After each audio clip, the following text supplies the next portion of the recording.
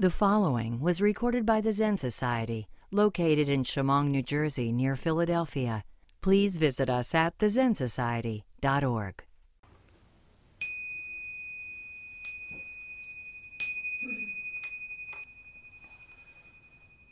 By the power and the truth of our efforts this eve, we pray that all beings everywhere may be free of sorrow and suffering, and the causes of sorrow and suffering, that all beings everywhere will be content and possess the causes for contentment and abundant prosperity, that all beings everywhere will live in peace. This is our prayer. This is our intention. Faith is the state of being ultimately concerned. It can't be helped. We return through different questions to the same central issue. How do we live fully? How do we live in such a way that the wonder of feeling outfuels the pain of breaking? I'm not really sure. I'm only trying myself. Each of us, a tiny will striving to find and ride the universal current without perishing. But faith seems crucial. The ability to inhabit the breadth and depth of our compassion, to know, even in the dark center of our pain, that somewhere out of view there is joy and wonder, that even when we tumble, we are part of a current larger than our own design. This is a hard bit of consciousness to ask for, yet, even failing, faith, the life of concern, is possible. In actuality, the infinite coherence of all things and events continues like a great bottomless stream, and we, like fish, have but one choice: to find and ride the flow. The stream is God, or Tao, or Dharma, and the strength that lifts us when our tiny wills merge with the stream of being is the sacred luminosity we experience as grace. Once in the stream, the life of preparation ends. The life of defense ends. The measuring of individual traits ends. Fear somehow gives way to trust. Control somehow evaporates into surrender. The fish and stream are for the moment one. The sacred moment and God are always the same. There is nothing else to live for. Even the declaration changes, for it is no longer a living for, but a living out. Always the inner out, and once out and kept open, the whole flows in. So faith is no more than the willingness and courage to enter and ride the stream. The mystery is that taking the risk to be so immersed in our moment of living in itself joins us with everything larger than us. And what is compassion but entering the stream of another without losing yourself? I remember one summer, I was at the window when a fly near the latch was on its back spinning, legs furious, going nowhere. My immediate thought was to swat it, but something in its struggle was too much my own. It kept spinning and began to tire. Without moving closer, I took a deep breath and exhaled steadily. My breath a sudden wind, and the fly found its legs, rubbed its face, and flew away. I continued to stare at the latch, hoping that someday the breath of something incomprehensible would right me and enable me to fly.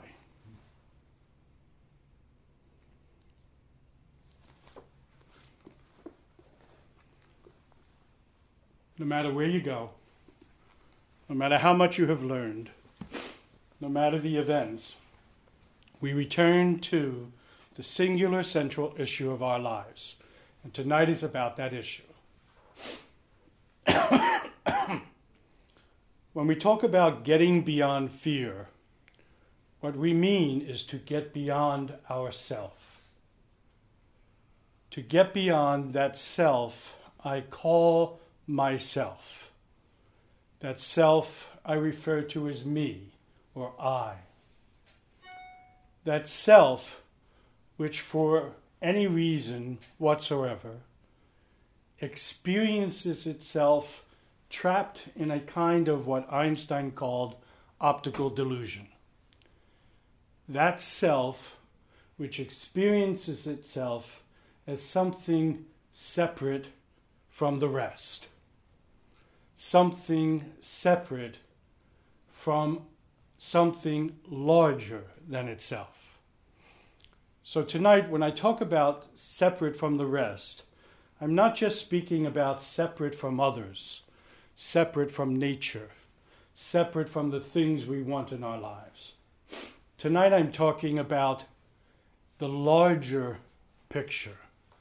Tonight I'm talking about our interconnectedness and interdependency upon a scheme that was created and began long before this form existed. And if we never really answer the central question of our lives, which is, what is this life? What is the meaning of this life? What is the purpose of my life? We find ourselves entrapped in the experience of fear, which perpetuates the illusion of separation. So we're going to take a look at a different way of approaching fear in our lives, which is always at the root of our struggle. Whenever we find ourselves discontented, dissatisfied, worried, argumentative, angry, it is a guarantee that if we follow the trail, it will always lead us back to our fear, which is rooted in the unresolved issue of our lives. Who am I? What am I? And what is this all about? Really all about? This optical delusion that Einstein referred to, that perpetuates the illusion of separateness, convinces us that you and I exist as separate individual entities in the universe, with our own private agendas. And we find ourselves certainly possessed with the inalienable right to life, liberty, and the pursuit of happiness. But we pursue that happiness and we pursue life, never experiencing the liberty, because the source of our freedom is not in that small agenda of ours, not in fulfilling it. Often I talk about how, as a young man, I was absolutely convinced at the age of 8, my agenda was that the key to my happiness was the possession and ownership of a red fire truck I saw in a store window one day that shot water from its cannons. And my father got that for me eventually after arguing not to. One Christmas it showed up finally, and I was ecstatic, and my life was perfect. And then that all changed, you see. And the truck doesn't work for me today. So this illusion of separateness, we often talk about it in just one area. Tonight I want to expand that area to mean that this optical delusion Einstein referred to keeps us stuck in the illusion of separate from the universe. We tend to live our lives as if my life has to do with the stuff in my life. It has to do with the things in my life that I'm doing, the places I'm going, the people I'm with, my immediate circle of family and friends, my politics, my religious beliefs, all of that. And I talk about this often this way with the monks. All of that and then dead. All of that and then dead. All of that and then dead. And that dead part is constantly trying to remind us that all of that in the big scheme of everything is nothing, is dust in the wind, as the song goes. And so, how do we really get beyond our fear? And all of the great masters, all of them, from Moses, the prophets, Jesus, Buddha, all of them have said the same thing about this. All of them has told us the path and the way.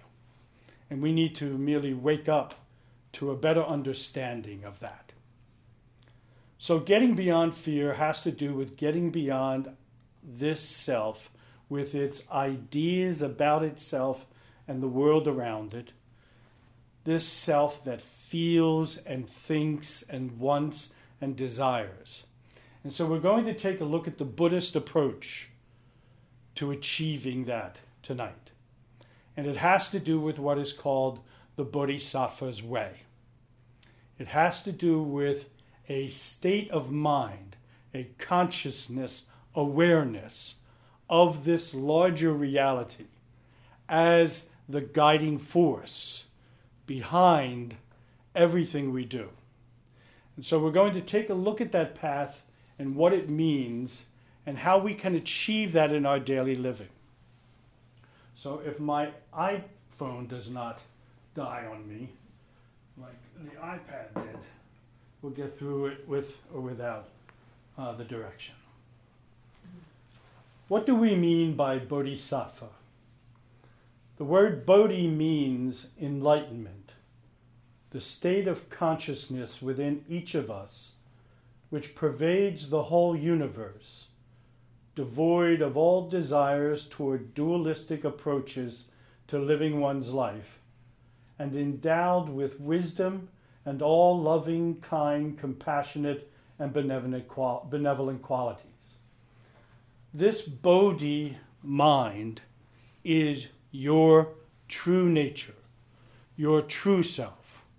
2,500 years ago, the Buddha declared that all beings possess enlightenment, possess the seeds of the wisdom of the universe, possess love and compassion and understanding and patience and joy and happiness.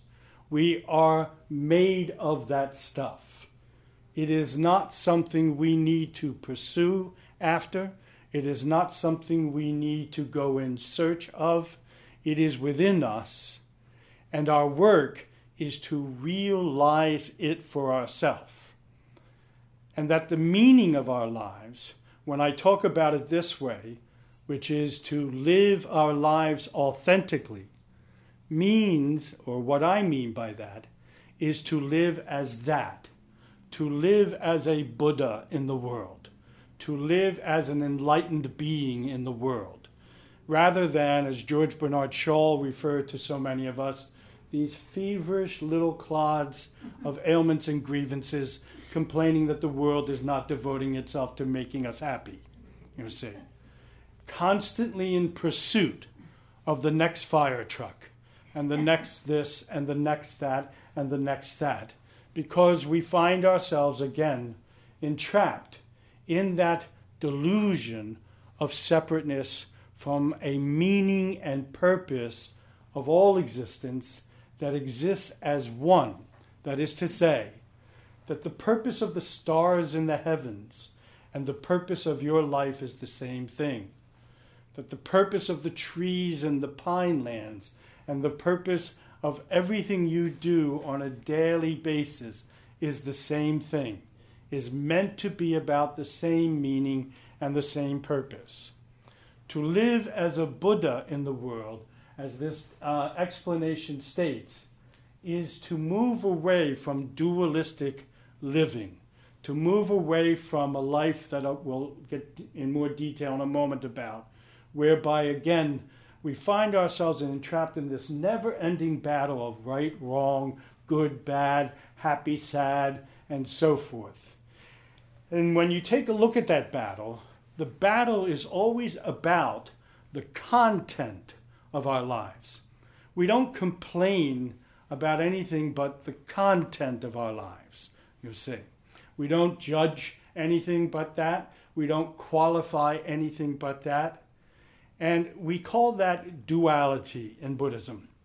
And duality is the mother of suffering. Duality is the mother of suffering. Sattva refers to someone who has courage and confidence and who strives to realize their own inner enlightenment for the sake of all beings.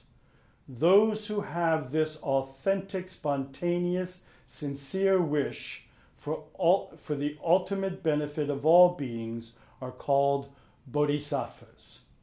So a bodhisattva, which you need to also know in Buddhism, believes that we are all bodhisattvas. Some of us are realized bodhisattvas. We have come to realize that our purpose in life is about something larger than our lives. And some of us are unrealized bodhisattvas.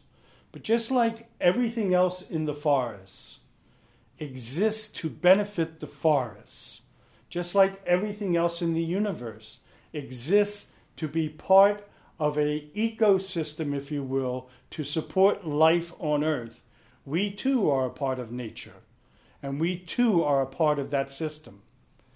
2,500 years ago, the Buddha said, the reason we suffer is because we are ignorant of that fact and because we ignore the fact that we are part of that.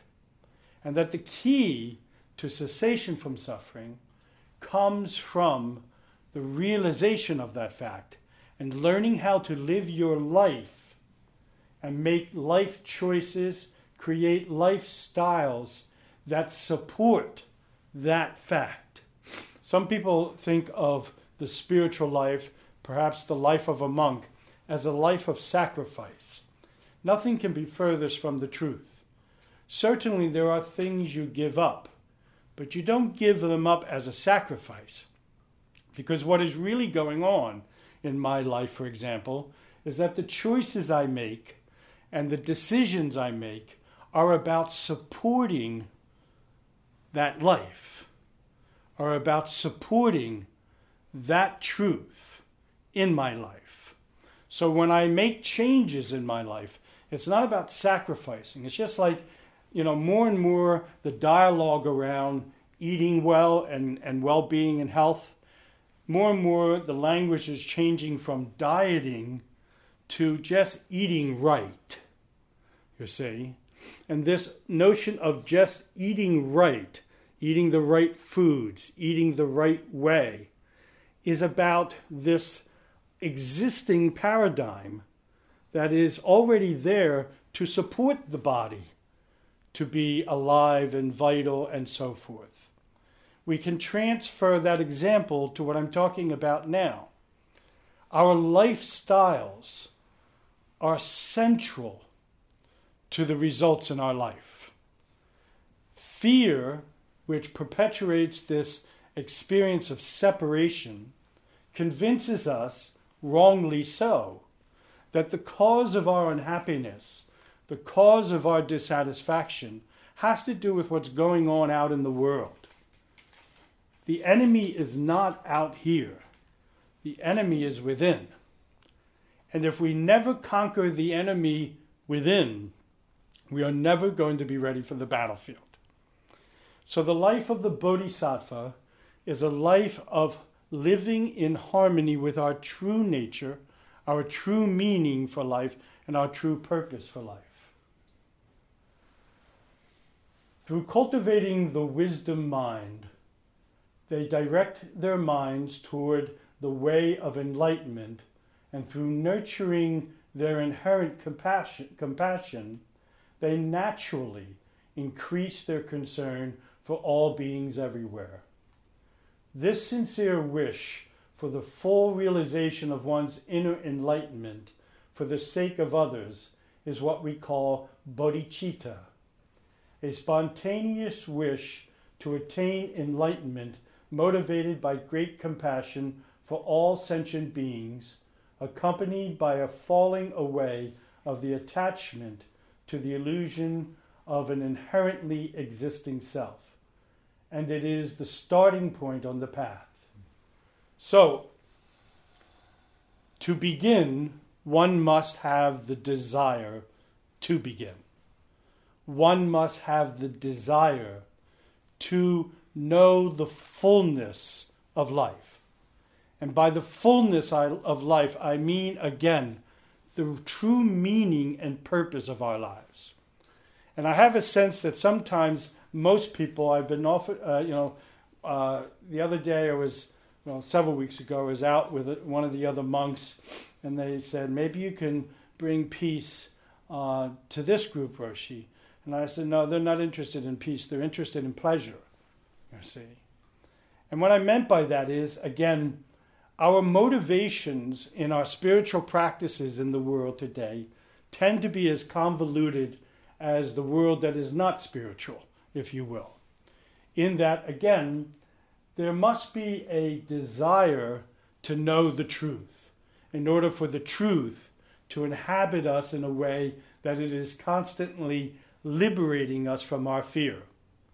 So the first gate, if you will, for the bodhisattva, the first gate to pass through has to do with a sincere desire to fully understand by cultivating the wisdom within us. Now, I said a few moments ago, the Buddha taught that you and I already possess all the wisdom and knowledge and understanding of the universe. We possess the wisdom of the stars. We possess the wisdom of that life force that keeps this whole thing going. It exists within us. It is running within us. It is operating within us. An example I often enjoy using is that right now, white blood cells are doing a job in your body to keep you alive. And they're not thinking about anything. They are inherently wise and responding to that wisdom. So each of us possess this inherent wisdom. What is needed is a lifestyle that is about cultivating that wisdom. We need to refocus our attention to the cultivation of wisdom. In Buddhism, once again, when the question is what is the highest path to attainment, it is prajnaparamita, the path of wisdom, the path of wisdom. Cultivating wisdom, which is the knowledge and understanding of the meaning and purpose of life in the universe. And so for the bodhisattva, their lifestyle becomes a means, and everything in their lifestyle. You often hear me say, you don't have to be a monk to live like a monk, but you have to live like a monk. And to live like a monk is to cultivate or create a lifestyle that nurtures these inherent qualities.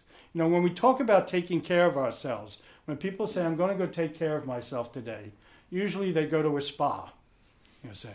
And there's nothing wrong with that. I wish I could get to one sometimes, okay? And ignore that the stuff that needs to be nurtured and taken care of are these qualities that we inherently possess. Loving kindness. We need to learn how to nurture loving kindness within ourselves, and for others. The same with compassion. The same with patience and understanding. We need to do the work of that. And much of that is the work of meditation. The sincere wish for the full realization of one's inner enlightenment is the driving force, is the motivation, is the intention, without which nothing is possible. Without which nothing is possible. So this is what Jesus meant when he said, many are called but few are chosen. because we all want to be happy, but as he experienced in his days, as the Buddha did, as I do today, when it comes down to doing the work, people come to Pine Wind and they want the truth, and then you say, well, here's the truth, and they say, well, maybe next time. You're saying, and then they say that Zen wasn't for me. No, you weren't for the truth. You weren't for that Zen. You see, and that's a difference.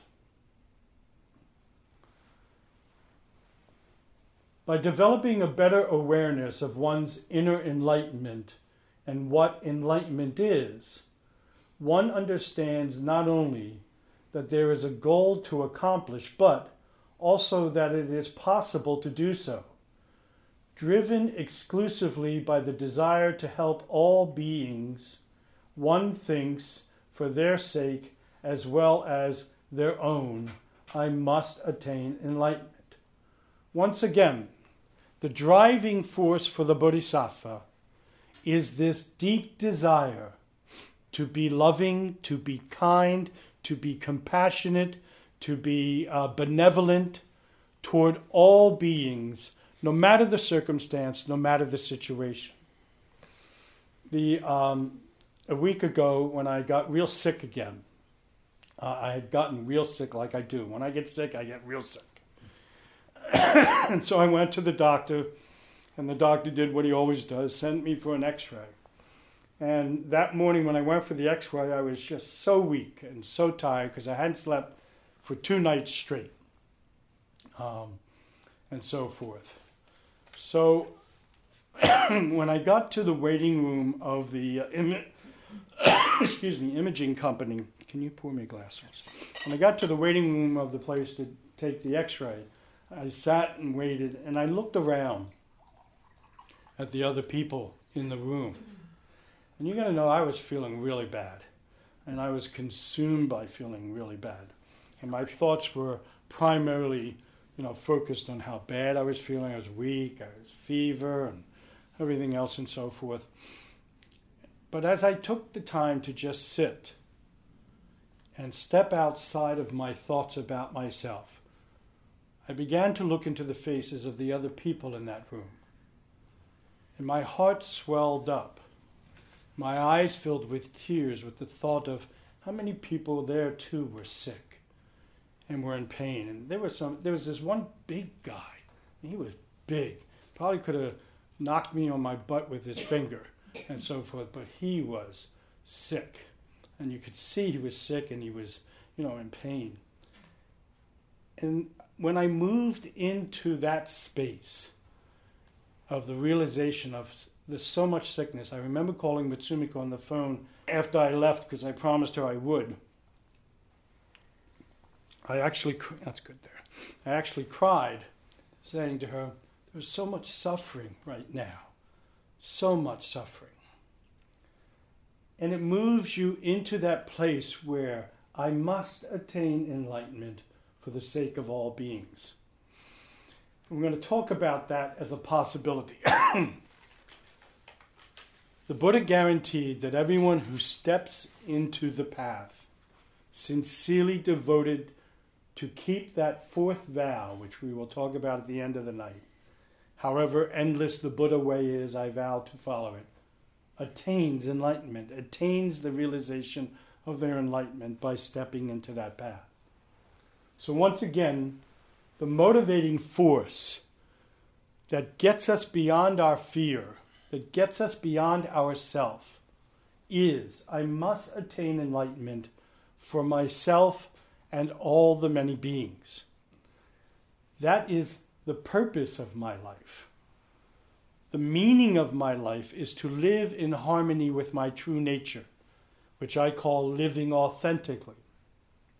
The purpose of my life is to live in harmony with my true nature for the benefit of all the many beings, to be of service to others, to be helpful. We live in a culture that contributes in major ways to the mental fragmentation, disintegration, distraction, decoherence, and discontentment most people experience day to day in their lives. If we ever expect to find the solution to this paradox, we need to stop looking for it in all the wrong places. So I often say to people that the culture we live in, the society we live in, is not conducive for happiness and well-being. And that's a primary lesson to get. And yet we tend to continue to look for our happiness and well-being in that culture. We need to stop looking for the solutions to our happiness. The solutions, I mean, to our unhappiness and discontentment and the fear in our lives, in the source of that fear in our lives. So the world we live in, and owning that and renouncing that, renunciation is a huge part of the path for the Bodhisattva. The renunciation of the world of greed, the world of hatred, the world of separation and division is essential. No man can serve two masters, Jesus said. No man can live in that world, support that world, and expect to find peace within themselves. The ancient Zen masters used to say, a day of lying and pilfering, meditation will not cure, you see, or yoga, or anything else. Oh, there's my baby picture again. Surest way to have your life go on the way it always has is to keep doing it the way you always have. Yesterday I was clever, so I wanted to change the world. Today I am wise, so I am changing myself. And that says it all. The work is within me. The work is always within me. No matter what is going on in the world, the work must first begin within me. When Gandhi said, be the peace you want the world to be, you must be the peace you want the world to be. You see, you must find it within yourself first. You must establish it within yourself first.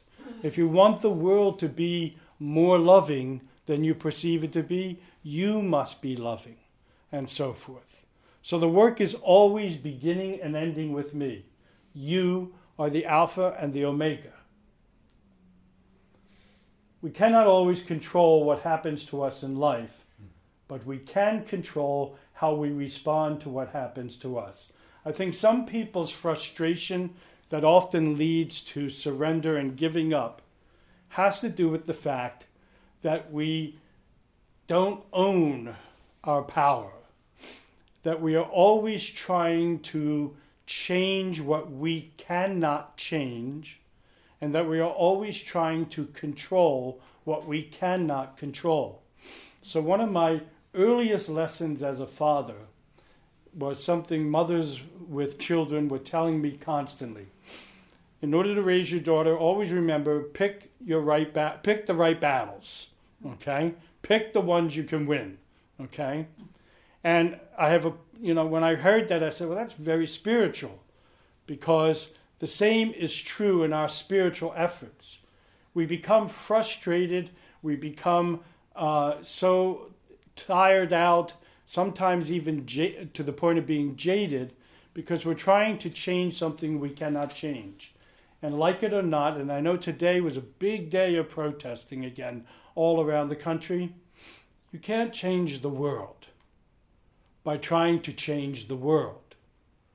You can change the world by changing yourself. And that is where it begins and ends.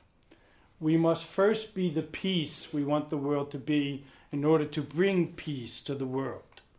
If we don't have it here, there's nothing that's going to establish it out here. Here's where the work begins. Most people live by their desires or karma.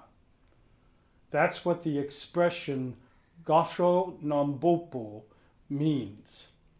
Gasho are the obstructions to practicing the way caused by our unwholesome and unskillful actions in the past. Bampo simply means ordinary human being. That is, one who lives by karma or desires. our actions are dictated by our karma. We are born into this world with our desires and may live our lives just by reacting or responding to them. In contrast is Gansho no Bosatsu, or Bodhisattva, who lives by vow. So, these are Tibetan terms that describe, again, the human state of mind. So what is being said here is this, and this is the beginning. This is like Spirituality 101 in Zen. Dogen said that Zen is the study of the self. And when you begin to study the self, he said, one of the things you discover is that we are consumed and obsessed. We live our lives, as it is stated in this statement, we live our lives according to our feelings and our desires and our cravings. Our lives are about appeasing our feelings and emotions, appeasing this egocentric part of ourselves. Ordinary beings live their lives by their desires or karma. So most of us are happy because we feel happy. But what if there's a happiness that is void of feeling, not requiring feeling happiness? Monks are trained to live with a blissful mind, even with 104-degree fever. Okay? So, we need to know the difference between living our lives reactionary, where we are always reacting to the circumstances and situations showing up in our lives. We are reactionary beings. Sometimes I compare it to being firemen. We are all firemen, constantly waiting for the bell to ring and going and putting out the fire. And then we return back to the firehouse and we hang out for the next bell, and so forth. This is not the enlightened life. When we live our lives out of our desires, out of our feelings, driven by only our desires, driven only by our karma, our lives are not our own.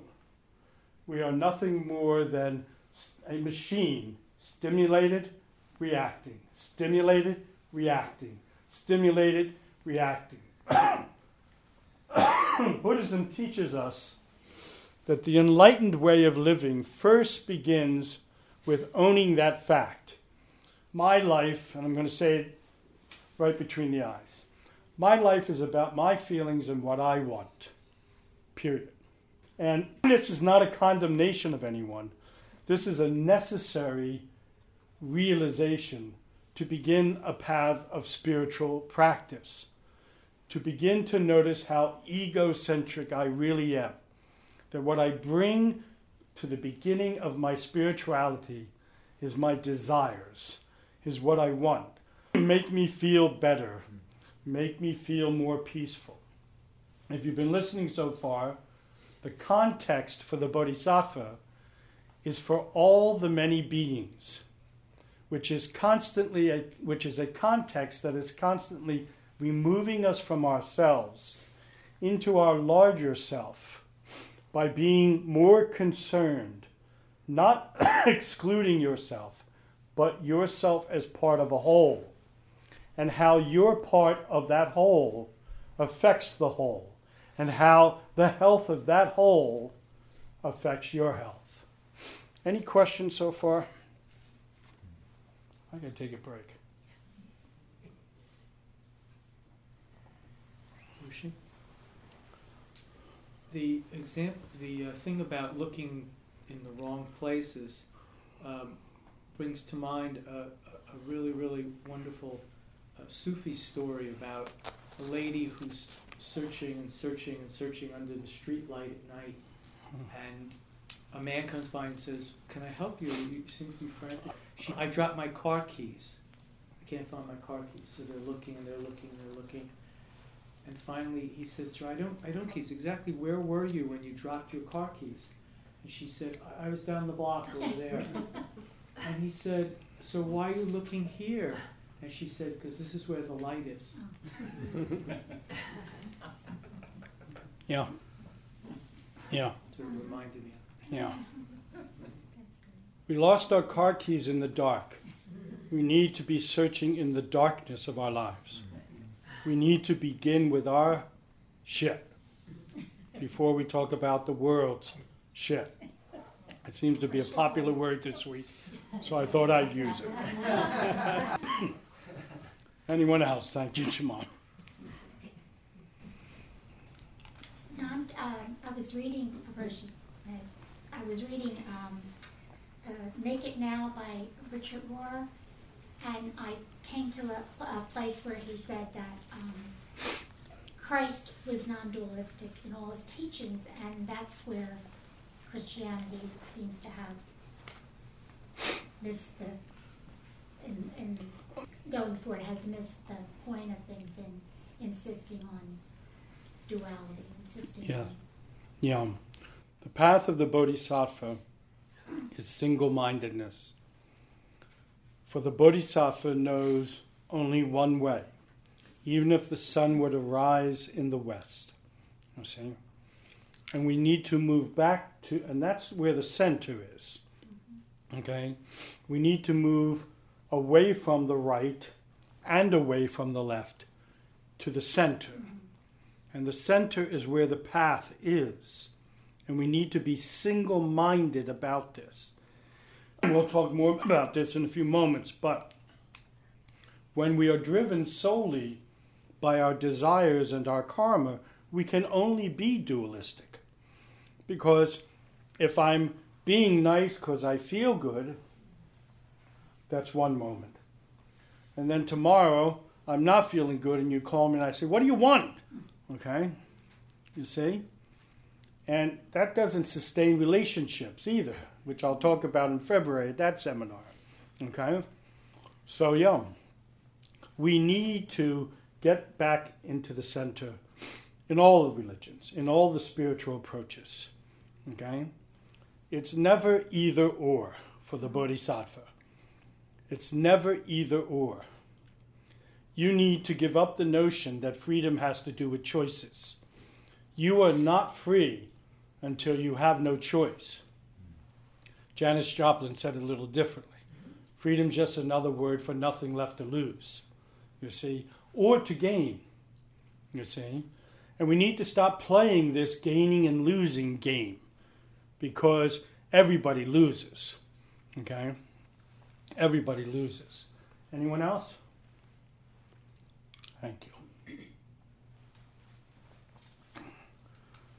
This is the central piece of it. The life that flows through each of us and through everything around us is actually all connected. To say that, of course, means that who I really am cannot be separated from all the things that surround me. Or, to put it another way, all sentient beings have their existence and live within my life. So needless to say, that includes even the fate of all mankind. That too lies within me. Therefore, just how mankind might truly live out its life becomes what I aim at as my direction. This aiming or living while moving in a certain direction is what is meant by vow. Even the fate of mankind exists within me. This is why the Son of Man comes to pay for the sins of all, to be the sacrifice for everyone. This is why the Buddha declares on the day of his enlightenment, all beings are awake now. All beings are awake. This is why the Bodhisattva takes the vow to reincarnate into the life of samsara again and again until all sentient beings have been liberated. It has never been, and it is not, and it never will be just about my salvation. It is about the salvation of all the many beings. The fate of all mankind, too, lies within me. The fate of all mankind, too, lies within me. Everything I think, everything I say, everything I do matters. Because everything I think and say and do is connected with everyone else. Is connected with the farthest stars in the heaven and the person right next to me in this room right now. How I behave, how I conduct myself, how I invest my money, my time, my energy matters. Matters. And we need to learn to slow down and get our priorities straight. We need to align our priorities with the truth, not Buddhist philosophy, not a religious belief, but proven also in science, that everything is interconnected. Therefore, what I do here affects you over there and vice versa. To live my life as a vow is a very different and extraordinary way of living. All of us in this room, myself included, are ordinary human beings. The Buddha was an ordinary human being. Jesus was an ordinary human being. The prophets, Moses, all of these characters, ordinary human beings that had one thing in common that separated them from the rest. In this way, they chose to live extraordinary lives. To live an extraordinary life is to step out of the bureaucracy of ego, which is about living out of my desires and my karma, to living my life as a vow. As a vow. In other words, it is the motivation for living that is different for a bodhisattva. Ordinary people live thinking only about their own personal narrow circumstances connected with their desires. In contrast to that, a bodhisattva, though undeniably still an ordinary human being like everyone else, lives by vow. So the question we need to ask ourselves is, what is really motivating us in our lives? What is motivating us in our pursuits? What is motivating our choices and our decisions? Do we consider, for example, when we purchase things that made by corporations, that is poisoning the environment, even though we may like those products, how they still are poisoning the environment and how we perpetuate that poisoning by our purchase? Do we consider, again, how our behavior at our own particular addresses extends out throughout the entire neighborhood? Everything we think, everything we say, everything we do has a universal effect. Has a universal effect. And again, how can we talk about caring about the world when we don't get this? When we don't get this? Peace on earth begins at home. Creating an enlightened society begins at home. It begins with me. So what motivates the bodhisattva is to live his or her life not for themselves alone, but for all beings everywhere, making choices in consideration as to how those choices harm or support life on earth, and so forth. I love this man and this quote.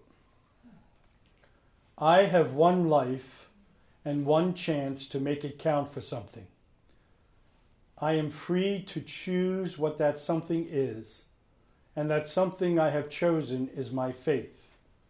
Now, my faith goes beyond theology and religion and requires considerable work and effort.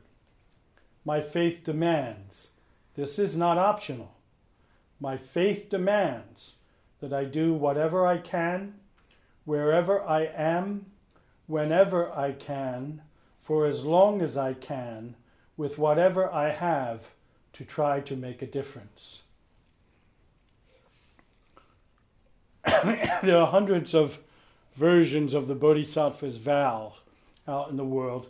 We're going to read one of them at the end of the night. But this too is a version of the Bodhisattva's vow. But what strikes me as I have read this 100 times by Jimmy Carter is the part that I bolted. My faith goes beyond theology and religion. When our spirituality is only about our belief systems, it tends to break down at the most difficult times. So my faith, he says here, is my conviction. It has to do with my gut. It has to do with my sense of who I and you truly are. And he says, and this is the part that I abhor the modern presentation of spirituality in our society about, that sells Mick Enlightenment, you see, that talks about spirituality as a way of feeling better, or spirituality as a way of attaining wealth and material things and so forth. Because real spirituality requires considerable work and effort. I've been at this almost 43 years now, and it still requires considerable work and effort every day, especially when I'm not feeling well, because the show must go on. You see, I get off when dead. That's it. You see, your faith or your conviction leaves you with, this is not optional. Once again, until you move away from the notion that freedom has to do with having choices, to where freedom is when you know you have no choice. You are not truly free until you stand up and take a position in the most oppositional moment, you see, to where you have no choice in your mind to do that.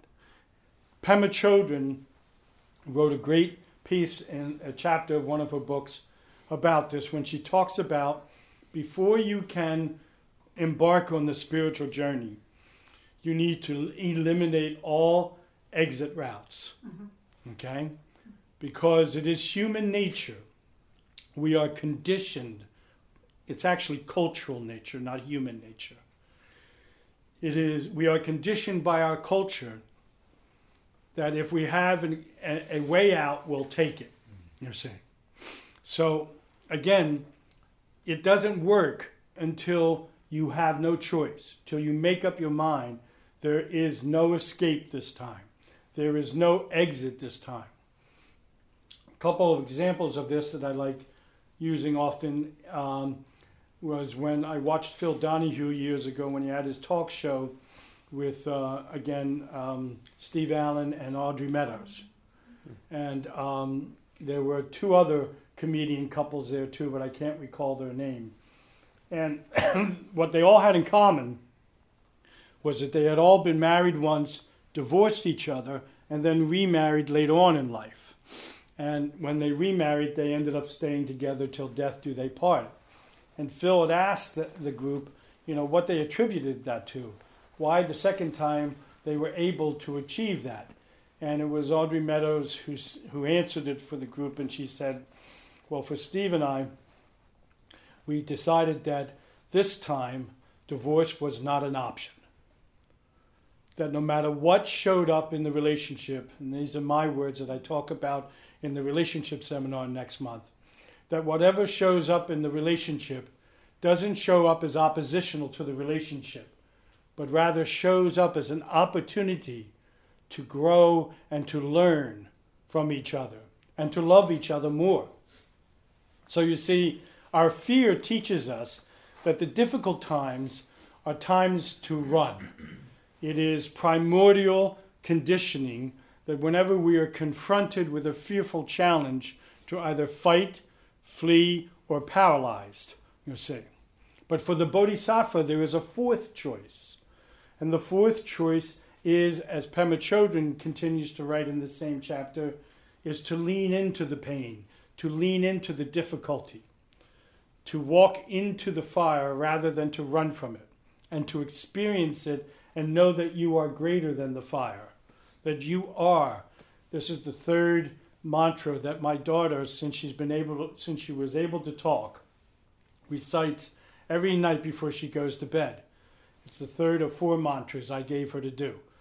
You are capable, but you don't discover your capability to meet every challenge, to truly be loving, even in the most difficult circumstances, unless you try it, unless you engage it. And so my faith requires, and this is not optional, my faith demands, and this is not optional, that no matter the circumstance, no matter the situation, I will respond, which is different than react, with this vow I have taken, which we will look at in a few moments, of the Bodhisattva. As Bodhisattvas, all aspects of life, including the fate of humanity itself, live within us.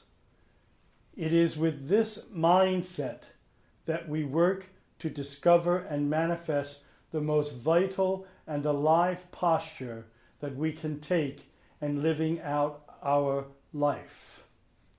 So the mindset of the Bodhisattva is, again, that in all areas of my life, my personal life, this person talking to you here, in all areas of my life, every area of that life, everything I do within that circle, if you will, affects the entire universe.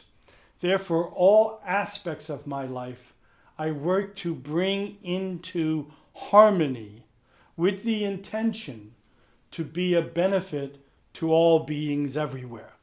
To be a benefit to all beings everywhere. I live my life and every aspect of my life.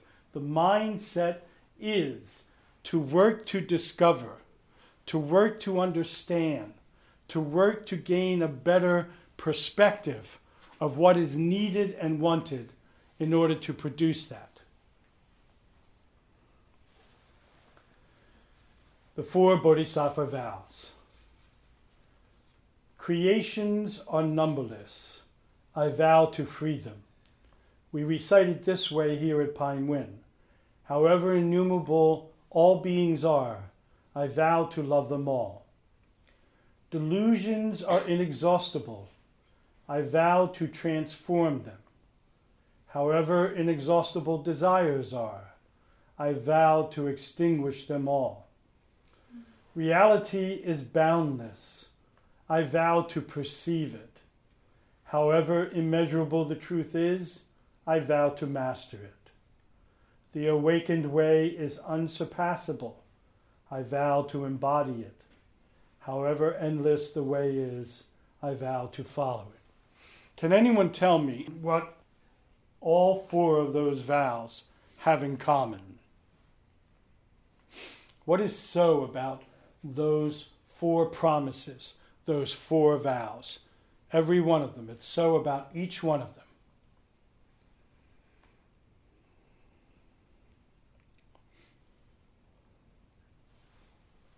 Hi, Maisie. There is no choice to them. That's true, but that's not the answer. It's impossible. It's impossible. All 4 of those vows are impossible for ordinary people. They were written by the ancients that way. The ancients and masters handled the whole question of doubt and faith real easy. They cut it off at the start because human beings were very much alike back then. So they would tell their students, here's how you train. Muster up a great doubt and do it. Okay? Doubt it all. Expect to fail. And don't.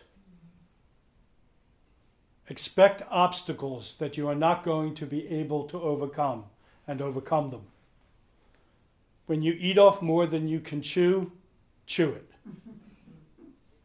See? This is the Bodhisattva's way. It is not about right or wrong. It is not about failure or success.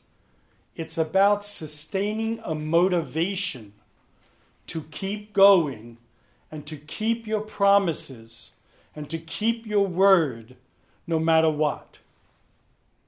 The Bodhisattva also understands that failure has an effect in the world. Sometimes I say there are days in my life I must muster up all the compassion in the universe for some people.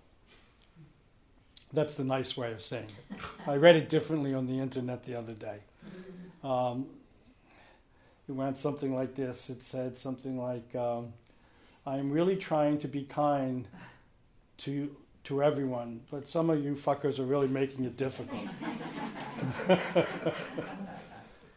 So, it's like that.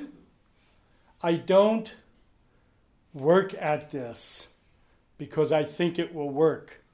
I work at this because I said I would. You keep your word no matter what. You keep your word no matter what. Back to something we were talking about a moment ago when I used the example of Pema Chodron. Another thing that I often tell people is that when I was growing up, my father used to tell me about how in his days, in his town, and I would go there in the summers and see this to be true, they didn't lock doors. To this day, until my aunt died recently, you could go to my aunt's house and walk right into her house and what have you. And he would talk about how there were no such things as written contracts and all, and he would always say the same thing, a man's word was his bond. You shook on it and you knew it was going to get done. Today, I say that a man's word is equal to his excuses. And we need to stop making excuses fact, you see, or truth. And we need to make our word truth. We need to make our promise truth. So the first Bodhisattva vow says, human beings are innumerable. The world is made up of innumerable personalities, innumerable stories, 10,000 stories in the naked city. Innumerable reasons for people to be happy or not happy. Innumerable reasons for the problems that we face and the challenges we must, face and correct and so forth. But so what? For every one of those beings I come in contact with, I vow to act lovingly. I vow to act with patience. I vow to act with kindness. One of the exercises I do when I'm just sitting and waiting in a public area is I watch my mind on how it sees an object and the first thing it goes to.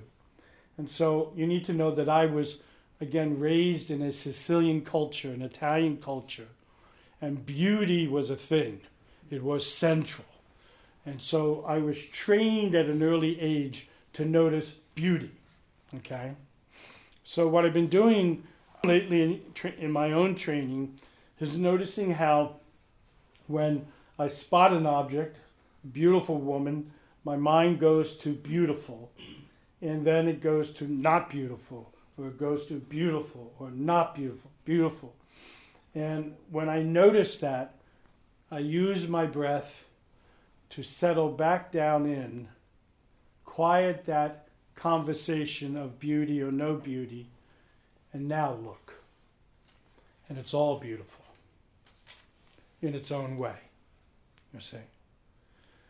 And so the promise is, whatever the person looks like, however the person may be acting, whatever the person may believe, especially if it's different from my own, I promise to be loving and kind toward them, even when it hurts, even when I rather just pop them, you see. And I get those feelings, you see. I'm an ordinary human being, you see. Delusions are inexhaustible, I vow to transform them. So one of the errors that people often bring to their spiritual effort, their practices, is the notion that one day those thoughts are going to stop flowing and those feelings are going to stop doing that. And I tell them, you're right, when you're dead. You see, that's when they stop. So the second vow says to us, thoughts have a life of their own, feelings have a life of their own. They're mechanical in nature. They have nothing to do with you. If you are doing the thinking, stop thinking. If you are doing the feeling, stop feeling. So one of the things you get to do when you really train here at Pine Wind is you get to understand the true nature of feelings and emotions. Summarized in a general way, they have a life of their own. And they're operating within us all the time from that life. You have nothing to do with them. I am not the thinker of the thoughts, and I am not the emoter of the feelings. Until I grasp them and attach myself to them and become them. So, the second vow says to us, every time, we'll call them for the sake of the conversation tonight, a negative emotion surfaces, I vow to respond to that in the same way, by promising to act loving and kind. So even if I don't feel that way towards you, you can trust that I will be that way towards you. You can trust that I will break bread with you and that I will treat you that way, and so forth. So, however inexhaustible desires are, I vow to extinguish them all. Means I don't live my life from my desires. So when desires surface, it's kind of like, thank you, but no thank you. And I keep my vow. I live my life from my vow, from my promise as a monk. The third one, reality is boundless. I vow to perceive it. However immeasurable the truth is, I vow to master it. Now, this is another problem in both religion and spirituality. In Buddhism, it is emphatic that nothing is to be held, not even the Dharma teachings, as the final conclusion. That there is no dogma and that there is no doctrinal belief system that is absolute, that has ever been written in the sutras or any other theological book in Buddhism, to be held as absolute. This is where the cultivation of wisdom comes in. What might be necessary now in a particular circumstance or situation may not work in the next one. And only wisdom can determine that for us. Only a wise person, there's that universally known story of King Solomon, how he responded with wisdom to a problem that had no fact basis to make a legal decision on. And so he, through his wisdom, spoke to the hearts of these two women who claimed to be the mother of this one child, and threatened to cut the baby in half. And the mother, who was the real mother, obviously threw her body over the baby to protect her, while the one who was not her mother still pleaded for the baby's life. He appealed to the heart, which is the throne of wisdom. When we talk about nurturing wisdom, we need to be nurturing our heart wisdom. And there's a lot of work going on in medical science and quantum physics now about the intelligence of the heart, how it has its own consciousness and its own intelligence it operates from. Well, for centuries, the teachers and sages have been talking about the cultivation of wisdom. The Japanese call the place of wisdom kokoro, the heart within, which is the title of my book. So when we talk about nurturing wisdom, rather than just the body and the body parts, We need to be about the business of learning how to nurture our heart knowledge, our intuitiveness, and so forth. And so when we say, however immeasurable the truth is, I vow to master it, it has to do with, again, an approach to with open-mindedness.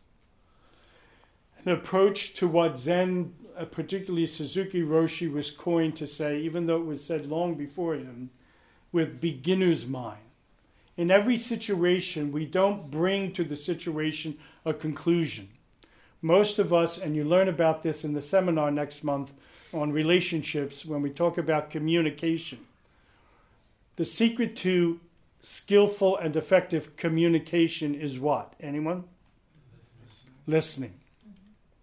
The secret to listening is open-mindedness. Most of us, when we are thinking we're listening to someone, we are actually preparing an answer even before they finish talking to us, you see, which means that we're not open to what they're telling us. We've concluded already what needs to be said here.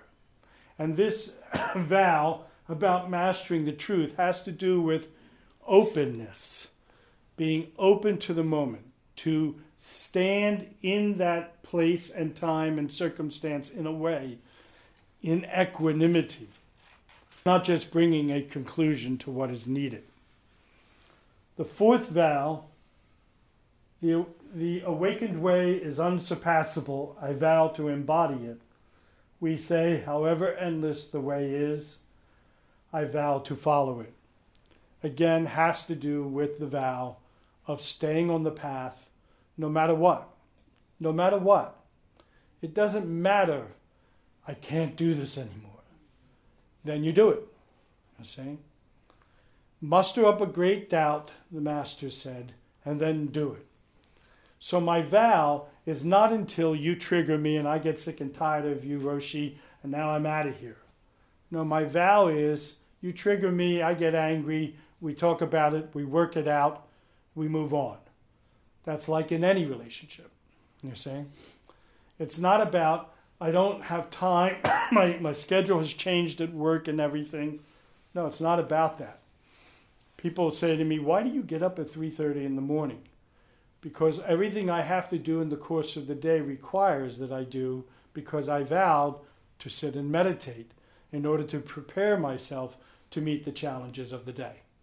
You see? So I tell people, stop looking for time to meditate. You're never going to find it. The Bodhisattva looks for nothing. The Bodhisattva does not look for anything to live his or her life as a Bodhisattva. They make his or her life the life of a Bodhisattva. You see? And this is what we mean by the four vows. If our words begin to mean nothing, then all we are left with are excuses and alibis and lies, more lies and better lies. You see? If our words mean nothing, then that's all we're left with. For the Bodhisattva, the word in the beginning creates it all. Any questions? Question next week? The other night we were having a discussion and a couple of myself and a couple of guys, and the one gentleman said that we must earn wisdom, and the way he put it, when he was talking about following the path of the Bodhisattva, and just the way that he had put it in this, that as we grow, that we earn this wisdom through our practice, you know, and it just I guess just the way he worded it like that really struck me, is that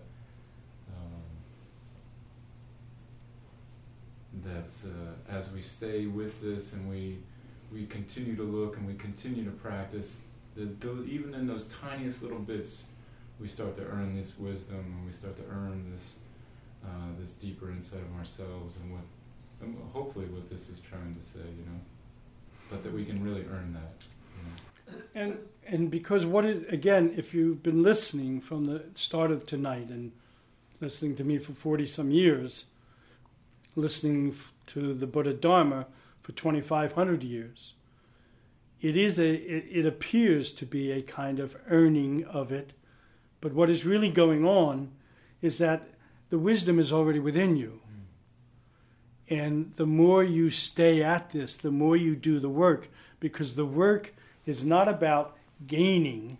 The work is about stripping away the barriers that have prevent us from that wisdom to surface within us. You know as well as I do, particularly in the practice of meditation, long hours of sesshin, for example, there is a stripping away that goes on, okay? Layer after layer of that ego. In the center of that ego is where the wisdom lies. So the more we chip at it, I like, oh my mind, I'm sorry. It's either drugged up from the medicine they've given me or just the illness, but the, Cohen. Alan Cohen? Yeah, Alan. the singer. No. Leonard. Leonard Cohen. I like Leonard Cohen's, image of it in his song about, the chipping away, okay, and the light gets in. You see? It's more like the light comes out. The more and more we chip away this egocentric shell that we have found ourselves living in for a long time, that light starts to shine. And, I talk about enlightenment this way. There's a natural surfacing. It comes to the surface. It was there when we were born. We knew it. And over years, we have pushed it down and down and down and down and down and down. And what spiritual practice really is the chipping away of the layers on top of that, the stripping of it, and it surfaces. And it feels like something has been given to us, as if we've earned it, when in fact, yeah, we've earned it because we've done the work. Okay? Yeah. The idea of whatever we do, whatever we say, whatever actions we take affect everything, and everyone that we're here with on the planet is so big, and it's so contrary to what we grow up with. Mm-hmm. And it occurs to me that in order to be able to really integrate that, you have, it feels like you have to really own how powerful you are. Absolutely. Because without that understanding of that power that you have, I don't know how you do that. Yeah, absolutely. You have to, it begins with a declaration of your authority. And all authority lies in you. All authority lies in you.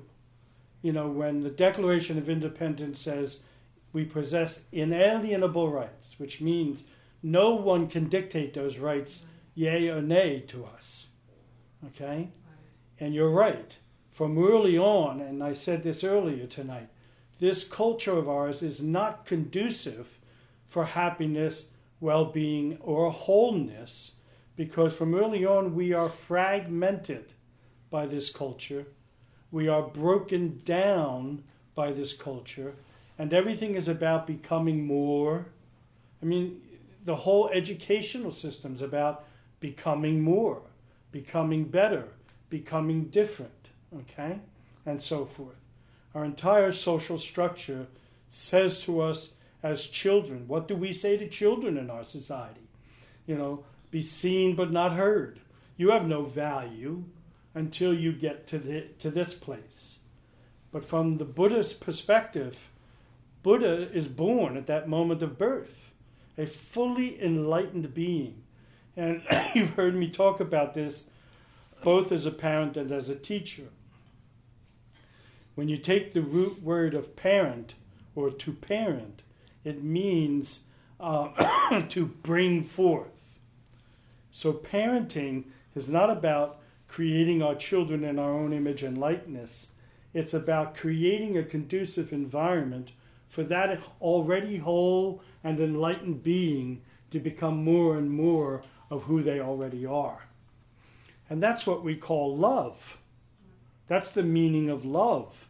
To love someone for who they are, not who we think they should be. Devote our lives to trying to shape them into that image. You know, that's also the meaning, as I interpret it, of the commandment about, graven images. You know, we create these images of people and stuff. So no one can give you what I just said. So you, yes, part of the spiritual path, somewhere along that path, and ritually in Zen, it technically is supposed to happen at the moment you ask to receive the precepts, to enter the Bodhisattva's path. You are making a declaration that I am a Bodhisattva, and that I intend to live as a Bodhisattva in the world, a force of nature, okay, and so forth. So how do you do that when you have been conditioned to think of yourself otherwise? There's only one way to do it, and it sounds so simple, and yet it is the most difficult thing in 43 years of working with people and attempting to, convince them of this. And that is by doing it, by standing on your own 2 feet. I love to use, you've heard me do this before, I love to use the example of what happened on July 4th, 1776. When those men stepped out of that building with that document that they had finished, the British were only 50 miles away, en route to burn down that city, arrest those men, and execute them. They were going to lose all their wealth, their property, and everything. They had no clue as to what was coming, as to whether we would ever really be a new nation. And yet they stood on that step and declared otherwise. Independence from tyranny. Independence from tyranny. We call that a declaration, where you stand on your own 2 feet and you have no evidence, no proof of the outcome, but you make the declaration anyway. And so, yes, somewhere on the spiritual path, we begin with questions and we begin by searching, and then one day we get this sense, yes, the next step is to stand on my own 2 feet and just declare it. I, own my authority. I am a force for nature, and you are. At that moment, a transformation takes place. There is a wonderful quote by Goethe. How do you say his name? Goethe, where he talks about this, and I'm paraphrasing. He says, at that moment, when a human being filled with all this doubt and low self-esteem stands up and says, no, I am committed, he says the whole universe stops and begins to prepare to bring to that human being, providence steps in, everything they need to fulfill that, because it's so damn unusual. Okay? God hears that declaration, because most of our declaration is, oh, I can't, and so forth. So yes, it begins with ownership of your authority. And stop blaming everybody else as to the reason why you can't be strong. Someone else once said, our dissatisfaction is not because we shoot high and miss, but we keep shooting low and hit. Okay? You see? So, yeah, we got to muster up the courage. You hear a lot about that occasionally in the discussion in politics. Profile. Where's the profile of courage? Where's the profile on courage? Yeah. Thank you, Maisie. Anyone else? Motion? I experienced a big change in motivation when I came to realize that my training and practice wasn't just for my own enlightenment, but that it's for the enlightenment of all the sentient beings, but also that the survival of the world. We live in a world that we can destroy ourselves. We have the ability, it used to be nuclear weapons, now all we have to do is pollute the air enough. And we can destroy ourselves. And maybe the people sitting in this room, if they were to reach enlightenment, would prevent the destruction of the earth. You don't know that. Could be you, or you, or you, or me. Could be any of us. So the motivation to practice, why should you come here? Why should you meditate? Why should you study? Because it might be the saving of the earth. It might be the saving of the world. And that, for me, became a much bigger motivation than, well, maybe I'll be enlightened. I would only change that one way. I would eliminate the word might and say it will be. I am convinced of that. One of my greatest inspirations, as you've heard me refer to him time and time again, is the work of Thomas Merton, a Trappist monk in the Catholic Church. And Merton writes in one of his books where he is convinced that it is that group of people on the planet committed to this way, committed to live this way, that is protecting from the planet from entire annihilation. And I'm convinced of that. I am convinced. And the saying goes, never underestimate the power of one or a small group of people. Because that group of people with the right intention and the right motivation, it's a small, what's that thing on the ship that steers it called? Rudder. It's a small piece of metal compared to the giant ship that steers the ship. That steers the ship. So own your power, people, and stop messing around.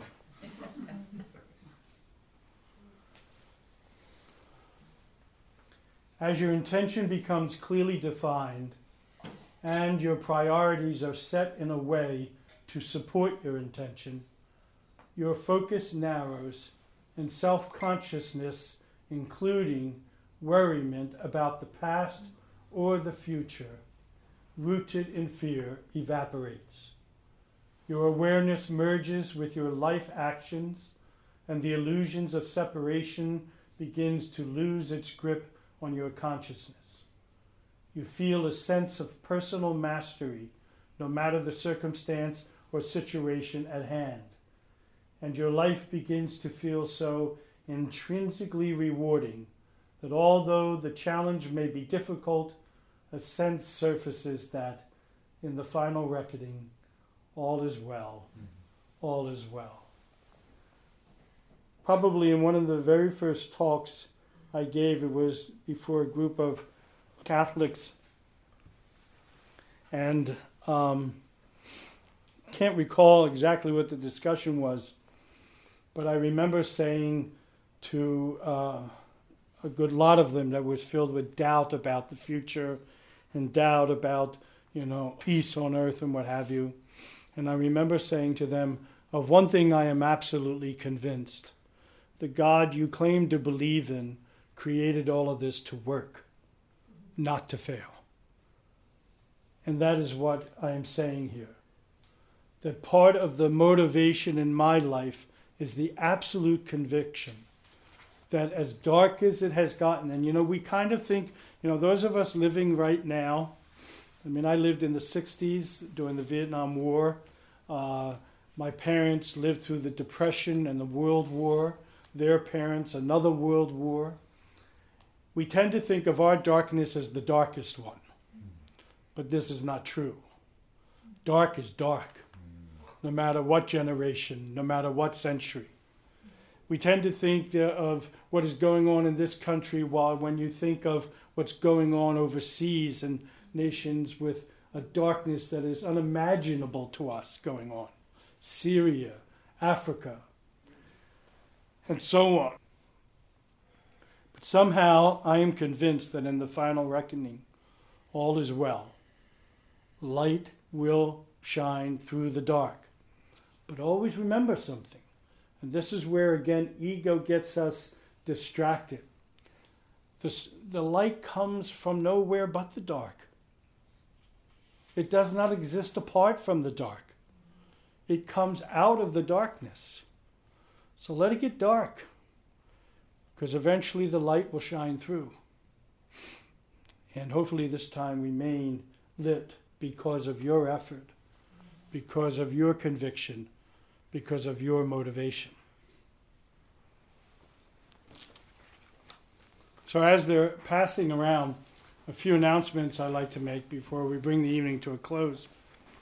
If you would like a copy of this presentation, Emyo has a clipboard where you can write your name and email, print it so I can read it, and so forth. I'd be glad to send you a PDF copy via the email of the presentation.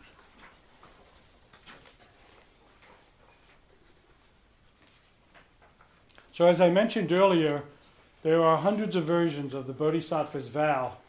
And as I was exploring all the many versions as such, I came across one of the Beastie Boys versions and liked it and thought it would be good for us to recite together tonight. You can just set it down there. So let us recite the Bodhisattva's vow.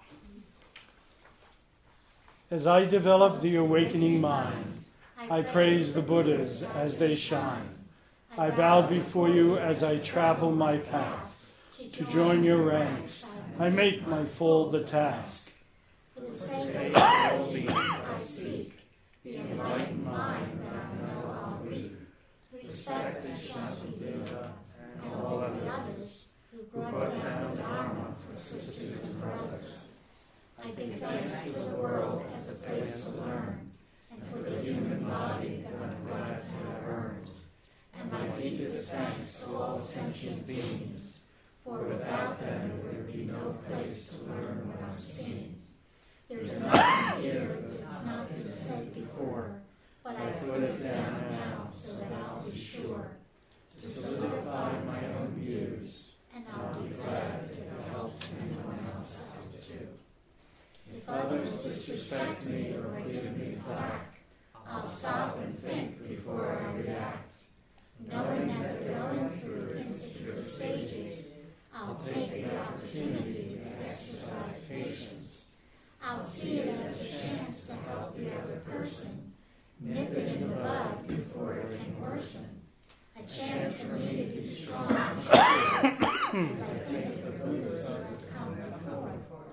And as I praise and respect the good they've done, knowing only love can conquer hate in every situation, we need other people in order to create the circumstances for the learning that we're here to generate. Situations that bring up our deepest fears, so we can work to release them until they're clear. Therefore, it only makes sense to thank our enemies despite their intent. The Bodhisattva path is one of power and strength, a strength from within to go the length. Seeing others are as important as myself, I strive for happiness of mental wealth. With the interconnectedness that we share as one, every action that we take affects everyone. So in deciding for what a situation calls, there is a path for good for all. I try to make every action for that highest good, with the altruistic wish to achieve Buddhahood. So I pledge here before everyone who's listening to try to make every action for the good of all beings.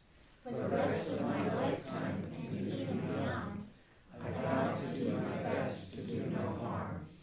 And in times of doubt, I can think on the Dharma and the enlightened ones who graduated samsara. And you're welcome to keep that and recite it each day.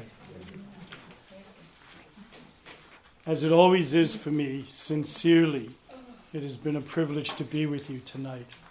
And I thank you for taking the time out of your day. You probably spent it a lot enjoying the nice day and still thought of coming tonight, and I am grateful for that. Tomorrow morning, the monks and I will meet for Sunday morning circle, and you're welcome to come back and experience the quiet of the Zendo meditation and the offering of the sutras and a cup of tea with us afterwards. And that is at 9:30? 9 o'clock. 9 o'clock tomorrow.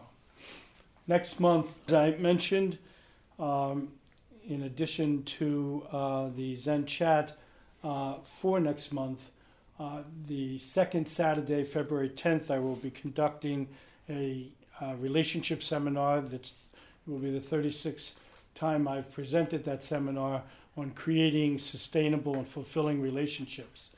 And it's for everyone. It's for parents, it's for single people, couples, teachers, employers. So consider registering for it online and joining me for the day, February 10th from 9 to 4. Anything else, Emil? I can't think of anything, Roshi. So before we all get up and depart from each other, I thought we'd get quiet for a moment and bring into mind everyone who is dealing with this illness and all forms of illness today. There is both the illness of the body and the illness of the mind. For everyone dealing with chronic illness, let us bring them into our thoughts and into our hearts and wish them peace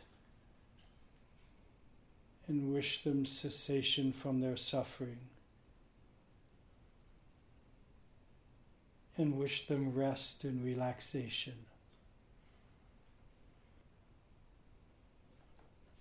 And if there is no cure for what they carry within them, the burden they shoulder, let them feel not alone. So that truly by the power and the truth of our efforts tonight and our intention to live as bodhisattvas, may they and all beings everywhere be free of all sorrow and all forms of suffering and the causes of their sorrow and suffering. May the Dharma of loving kindness and compassion fill them with contentment and a sense of wellness. And may their hearts be filled with peace, knowing that somewhere a small group of people in Chemung, New Jersey are thinking about them and will not forget them. May this truly be our prayer. May this truly always be our intention.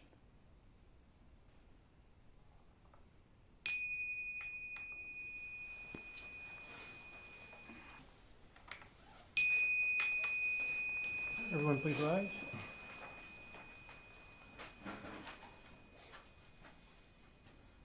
Permit me to respectfully remind you, birth and death is the supreme matter. Everything, everyone, is of the nature of impermanence. Gone, gone, forever gone. Opportunity is too often lost. Do not squander your life.